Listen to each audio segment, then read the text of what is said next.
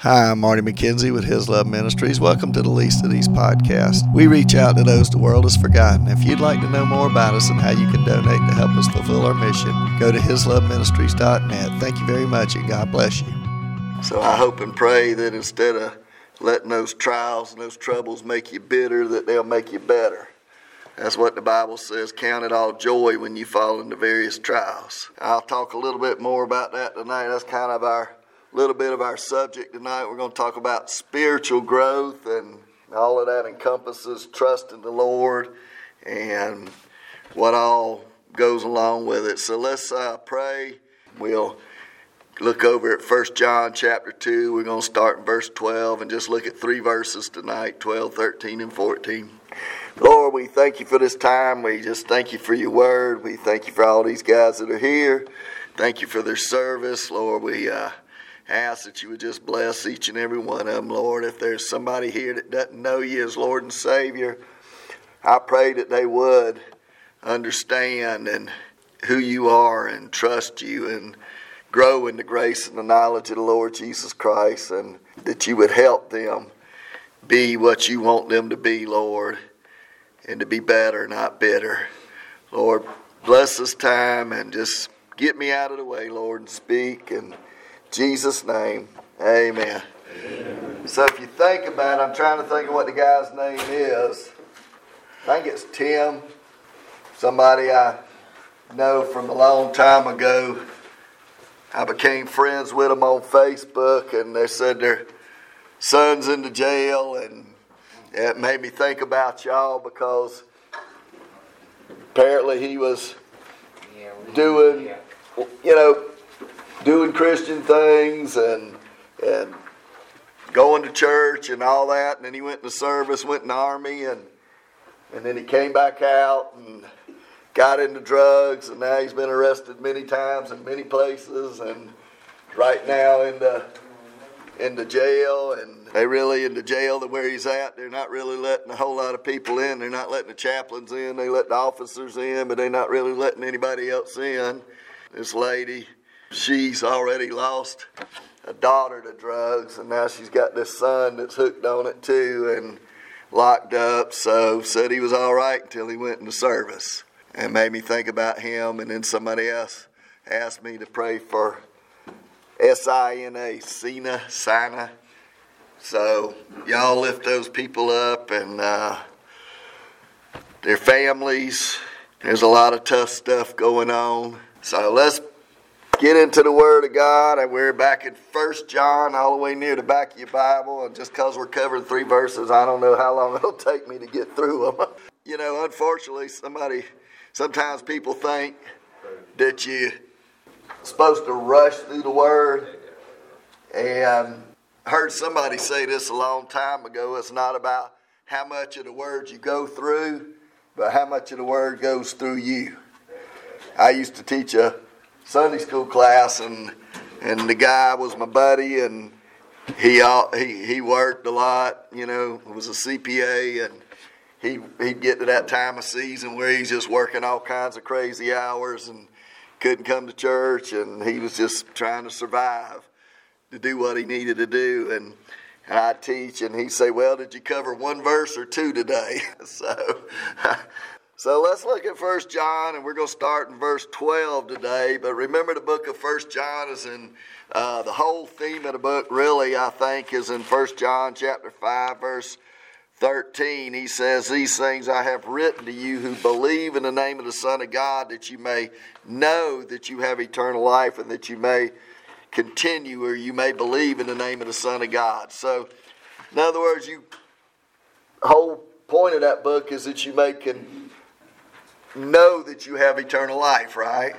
Some people don't think you can know that you have eternal life, but the Bible says whoever believes has eternal life. It says over and over and over again, this is eternal life, that you know Him, the true God, and Jesus who He sent, right? Over and over and over again it says it has. And Jesus said, I came that you might have joy, peace, and abundant life. And the whole point of becoming a Christian is not just that I go to heaven one day, guys. That's what I grew up believing. I was a pretty good fella, and One day I was going to get married, join the church, have some kids, live happily ever after, and go to heaven because I was a pretty good fella.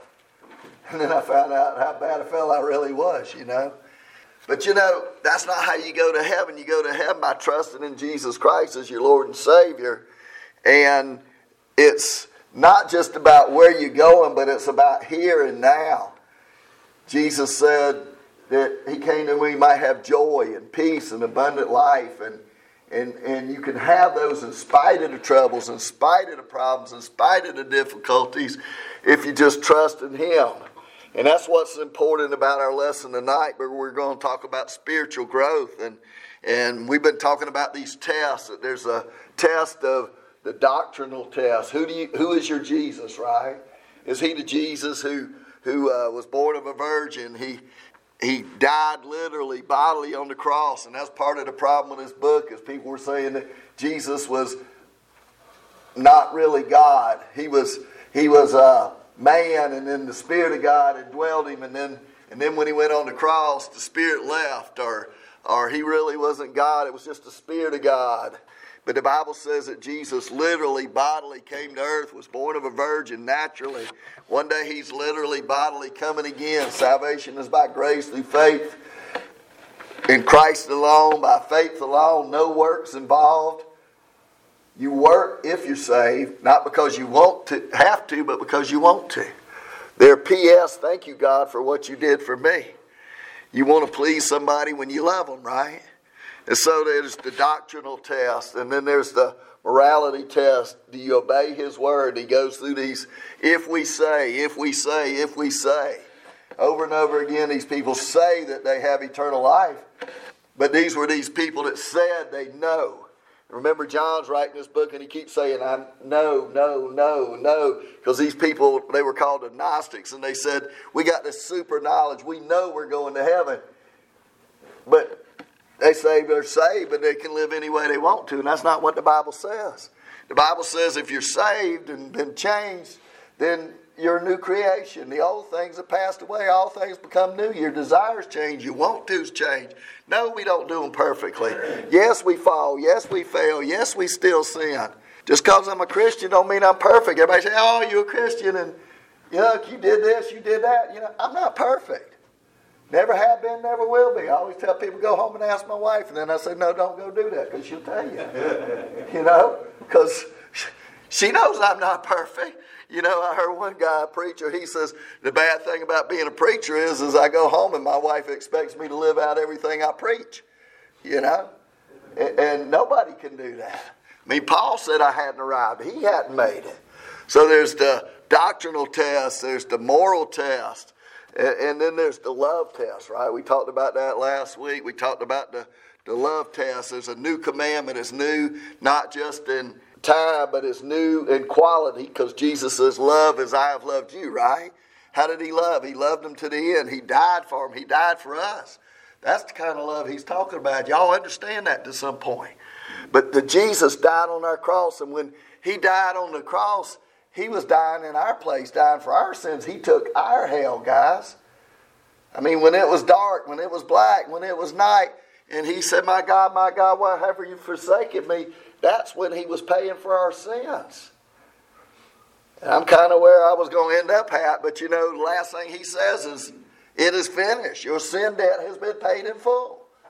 And that's the first thing we need to understand about being a Christian is we have to put our trust in him, believe in him, and ask him to forgive us and save us and change us. Because on our own, guys, we're never going to change. You know that. I know that. We've tried. We try, and then we go back to doing it 2 or 3 times or 4 times as bad as we were before we quit, right? You know the feeling. I know the feeling. But the only way we can really, truly change is if we trust Christ, and then we trust him, because he gives us the power to say no. He gives us the power to live the Christian life. He gives us the ability and the power and the want to do what's right. Until then, guys, we're not going to make it. We're just going to keep on doing the same old thing and getting the same old results. And that's what they call stupidity. That's what they call stupidity in the programs, right? That's the definition of stupidity, doing the same old thing and thinking you're going to get a different result. But it never changes, does it? So, as we look at chapter 2, we're going to get into verse 12 through 14. And he says, I write to you, little children, because your sins are forgiven you for his name's sake. I write to you, fathers, because you have known him who is from the beginning. I write to you, young men, because you have overcome the wicked one. I write to you, little children, because you have known the Father. I've written to you, fathers, because you have known him who is from the beginning. I have written to you, young men, because you are strong and the word of God abides in you, and you have overcome the wicked one. So he kind of goes through these things, and why he repeats these things, I really don't know. But what he's doing here is he's telling us this section of Scripture says that true Christians are a part of the family of God and they grow into Christ's likeness. In other words, Jesus said we're to be like him, right? Be ye holy as he is holy. Be ye perfect as he is perfect. We can't be perfectly holy, but our goal is to be as much like Christ as we can be here, because one day we're going to be like him up there, right? As much as a man can be, or a woman can be, or a person can be. And so he says, I write to you, little children. And here he's using a word that speaks to all believers. He says, I'm writing to all those who are believers.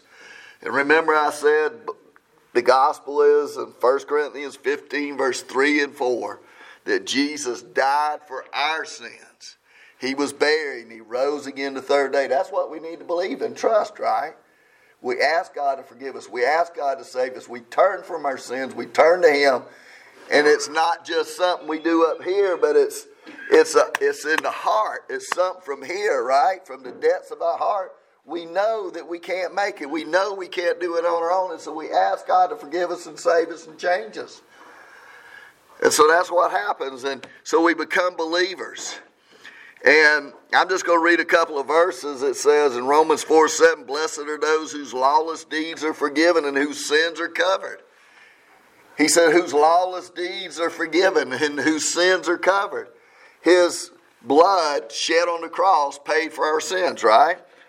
Colossians 2:13 says, you being dead in the trespasses and the uncircumcision of your flesh, he is made alive together with him, having forgiven you all your trespasses. And in John 19:30, Jesus, when he received the sour wine, said, it is finished. And he bowed his head, he gave up his spirit. And in John 3:7, Jesus told Nicodemus, he said, you must be born again. So think about this, guys. You must be born again. That means to be born from above. That's what that word believer means. It means to be born from above.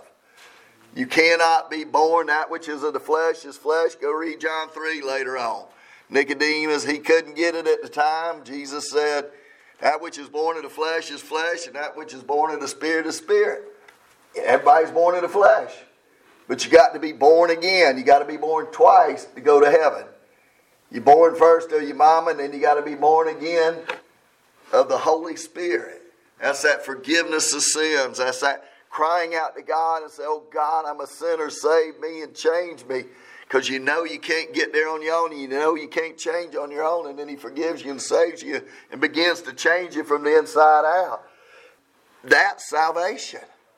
When you want to change, when you've cried out and you know that you ask God to forgive you and save you, and you begin to see the want tos in your life change. That's salvation, guys.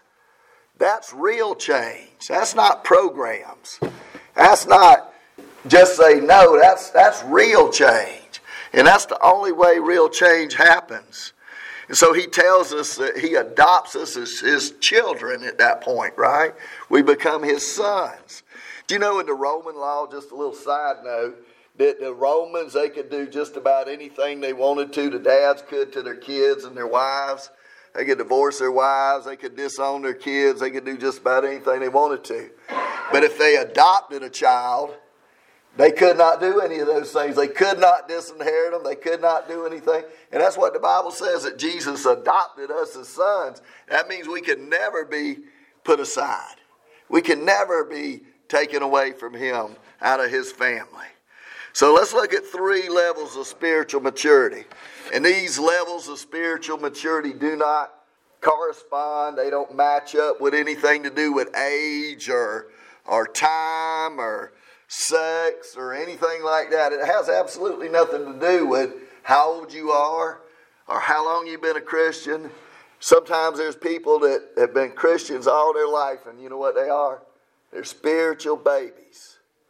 And that's why the church, that's why the world is in the shape it's in, because the spiritual babies haven't been doing the things that they're supposed to do to share with the people.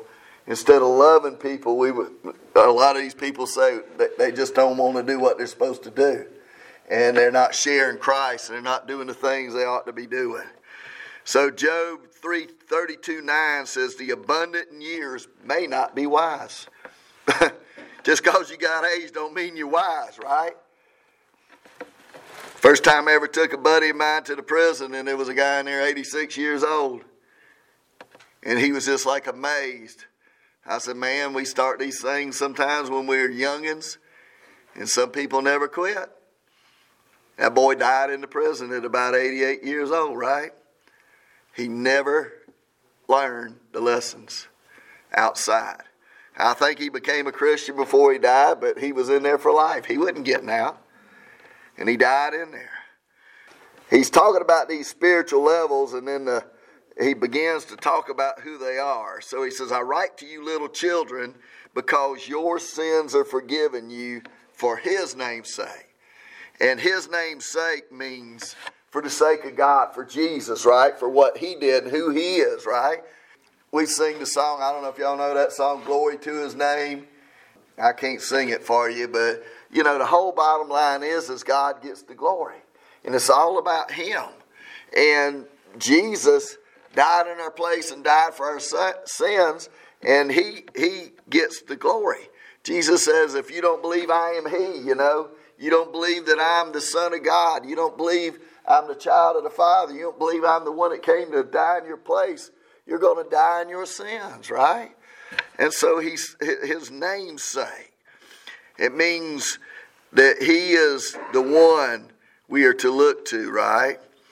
I'm just going to kind of go, even though these things they go children, and then they go fathers, and then they go young men. I'm just going to kind of go in order. I'm going to go children, and then we're going to go young men, and then we're going to talk about spiritual fathers.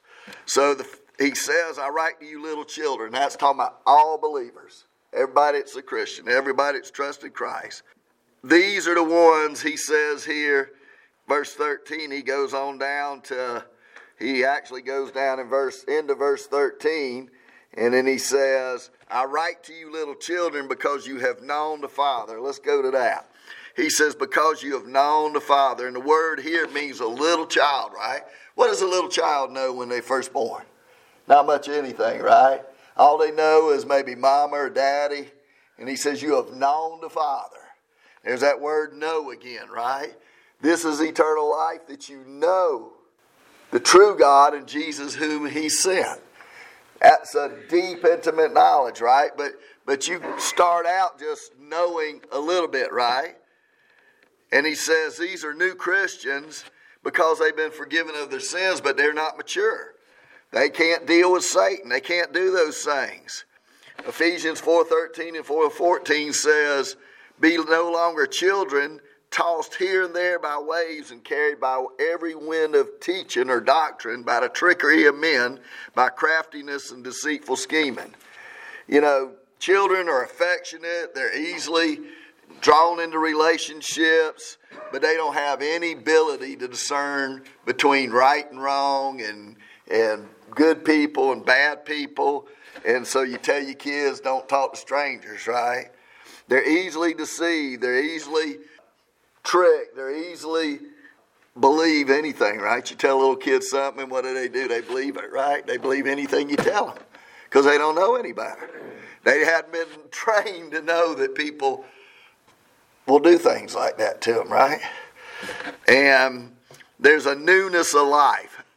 I don't know how many of y'all are Christians. I don't know if all of you are, how many of you are, whatever, but Yeah, I just remember I was reading this and it says there's a newness of life. Little children are more, I guess, moved by their emotions than their knowledge. More by feelings than information. In other words, I guess when I was a young Christian, I was thinking about back when I was a young Christian, I started telling everybody about the Lord, I was just telling everybody. And wanted them to have what I had, just talking about it. One of the guys one day, he says, well, if you want to talk about that so much, why don't you go be a preacher? And I didn't know at the time. The Lord was kind of calling me at the time. And I says, well, I just might. And he went, about fell on the floor, He didn't know what to say about that. But, it's just, I was so excited because God had changed me and done a work in me and everything was new. Like I said, if you're a new creation in Christ, right? But some believers, they might be Christians for 20 or 30 or 40 years and they don't spend any time in the Word. They don't read the Bible. They don't do the things. They don't apply the principles that they do read and study. And so they stay as children, right? You remember how Peter was when he was first Christian? He was always sticking his foot in his mouth, right? Always getting in trouble, right?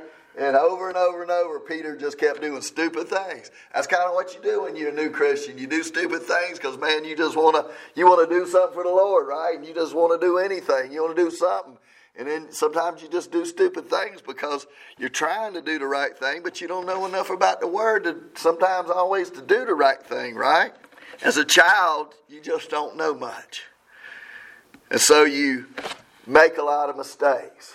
And that's where a lot of people get messed up when they become a child of the King.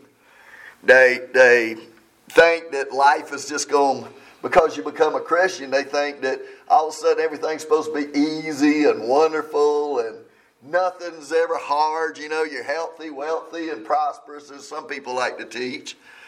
I keep telling them, go read the book of 2 Corinthians chapter 11 where Paul says, I've been shipwrecked, beat 5 times with rods, 3 times with stripes. I've been in the sea a day and a night. I've been in peril of robbers and peril of countrymen, peril of Gentiles. I've been in hungers and fastings and all these things. And besides all that, my care for the church, right? Damn, talk about some hardships. This guy went through it all, right? But yet, he says this was a momentary light affliction, which makes heaven more glorious for him. But see, people just don't grow. People don't change. And they don't do the things they ought to do.